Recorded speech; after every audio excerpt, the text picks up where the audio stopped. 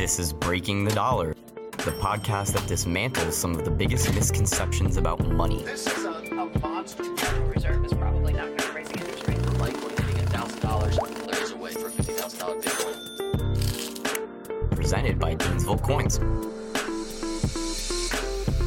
Hello and welcome back to Breaking the Dollar. I'm your host, Everett Millman, and this week's episode is going to discuss the trend of financialization.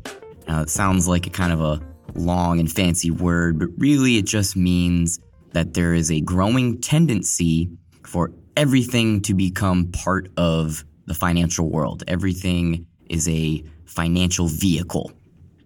And we especially see this in developed economies like the United States. That's probably where this trend is the most pronounced. And it has really ramped up since the 1980s. But that doesn't really tell us what is really going on. What does financialization really mean? And ultimately, it is a tendency for capital, in this case money, to be directed less toward productive processes and more toward creating new financial products. That capital is being diverted from, let's say, building new businesses, building factories, or perhaps most importantly, new innovations. And instead, it just flows into the financial sector and into banks in order to create these new types of investment vehicles and financial products. You'll sometimes hear this characterized just as, quote unquote, pushing paper or moving money around. Of course, that is an essential part of what banks and financial institutions do. So the problem with financialization isn't that it happens at all. It's the degree to which it happens. It is becoming a bigger and bigger part of the economy to the point that we start to ignore all of the other normal productive things that our wealth and our money should be doing. One of the topics that we've discussed on the show before about collateralized loan obligations, CLOs, and other types of risky investment products, these are a byproduct of financialization. If you can package together risky assets, or you can take debt and transform it into a financial product, that creates opportunities for profit for the banks when they trade. But the point about why too much financialization is a bad thing is that even though there is profit to be had, it's not actually adding any real value to the economy. It's not providing greater value to consumers and customers and other businesses. More or less, all it is creating are arbitrage opportunities. Now, as a refresher, arbitrage is essentially being able to make a profit margin by being a middleman. You're buying something and then reselling it for a profit. Once again, I want to stress the point that arbitrage itself, the fact that it exists, is not inherently a bad thing. There does have to be some degree of that for markets to run smoothly, for the economy to grow. It really is a fact of life. The problem arises when there is too much of this going on. That's because on some level of analysis, arbitrage is also not creating value for anyone. You're not changing the item or the service that you are passing on. You're just getting it from one person and selling it to another. When you think about how different industries fit together and work in the economy, it's usually that each step of the process is in some way adding value. So a basic example would be a mining company extracts a resource from the earth. Then at the next step in the line, a refinery will transform that resource into a usable metal or commodity. And then perhaps another factory down the line will then fashion that into a useful part that can go toward the building of something even larger, and on down the line you go. Each step of the process changes or transforms the original input so that it's useful and usable for the next company down the line. With financialization, that really doesn't happen. Something I want to keep reiterating is that this is not an argument against the existence of banks and the financial sector as a whole. Obviously, lending creating loans, holding people's money. That is a service that is needed. And of course, these types of institutions far predate the explosion of financialization that we saw in the 1980s. That decade really was a time where the Wall Street culture that we all associate the idea of finance with really came into being. It really took shape. And the primary issue is simply how widespread this has become and how big of a portion of the economy the financial sector now is. As I said, the best example where you see this is in the United States, but it's also happening in other parts of the developed world. On some level, when it gets to be that big of a part of the economy, it's obviously going to attract a lot of smart people and a lot of people who want to make lots of money. Normally, that is not a bad thing in business. However, when you're not adding value, that's basically a waste of that intellectual capital. In other words, it's a waste of people's brain power. Instead of doing something useful or doing something innovative and entrepreneurial, those smart people are just coming up with new ways to move money around. It creates profits for the banks, but it doesn't really add anything to the rest of the world. Ultimately, this leads us to a pretty big philosophical conundrum about free markets and how much should we regulate the financial industry. In almost all cases, more regulation tends to be a bad thing. Under the guise of protecting everyone, it allows the government to pick winners and losers, and it does place a burden on new innovative businesses popping up.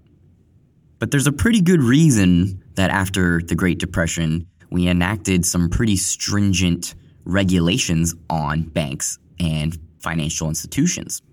The rise of financialization in the 1980s coincided with a pretty vast deregulation movement. The banking industry was unshackled from a lot of the regulations that were put in place to stop this type of behavior. And for the most part, it's never changed ever since. No matter what we may think about how some of the laws passed after our recent financial crisis were supposed to protect us from that ever happening again, it hasn't put much of a damper on the spread of financialization. If anything, the trend has only gotten worse. To me, I think perhaps the biggest problem with addressing this is that not only is it outside of the purview of most people's daily lives, but it seems very complicated and confusing. If the average person doesn't really understand how these complex financial products work, how can we really tell that they aren't creating value or they aren't somehow contributing to the expansion of wealth in society? But the crisis that we saw in 2007, 2008 should have been a wake-up call. When you're just packaging debt and risky assets together and you're creating new financial products, it sort of masks the problem. And everything seems fine until the crisis hits. In my opinion, until we address financialization and until we do somehow rein in these types of practices, we're just going to see that process repeat itself. When it comes down to it, innovation should be used to create new products and services that people can actually use, new technologies and new businesses.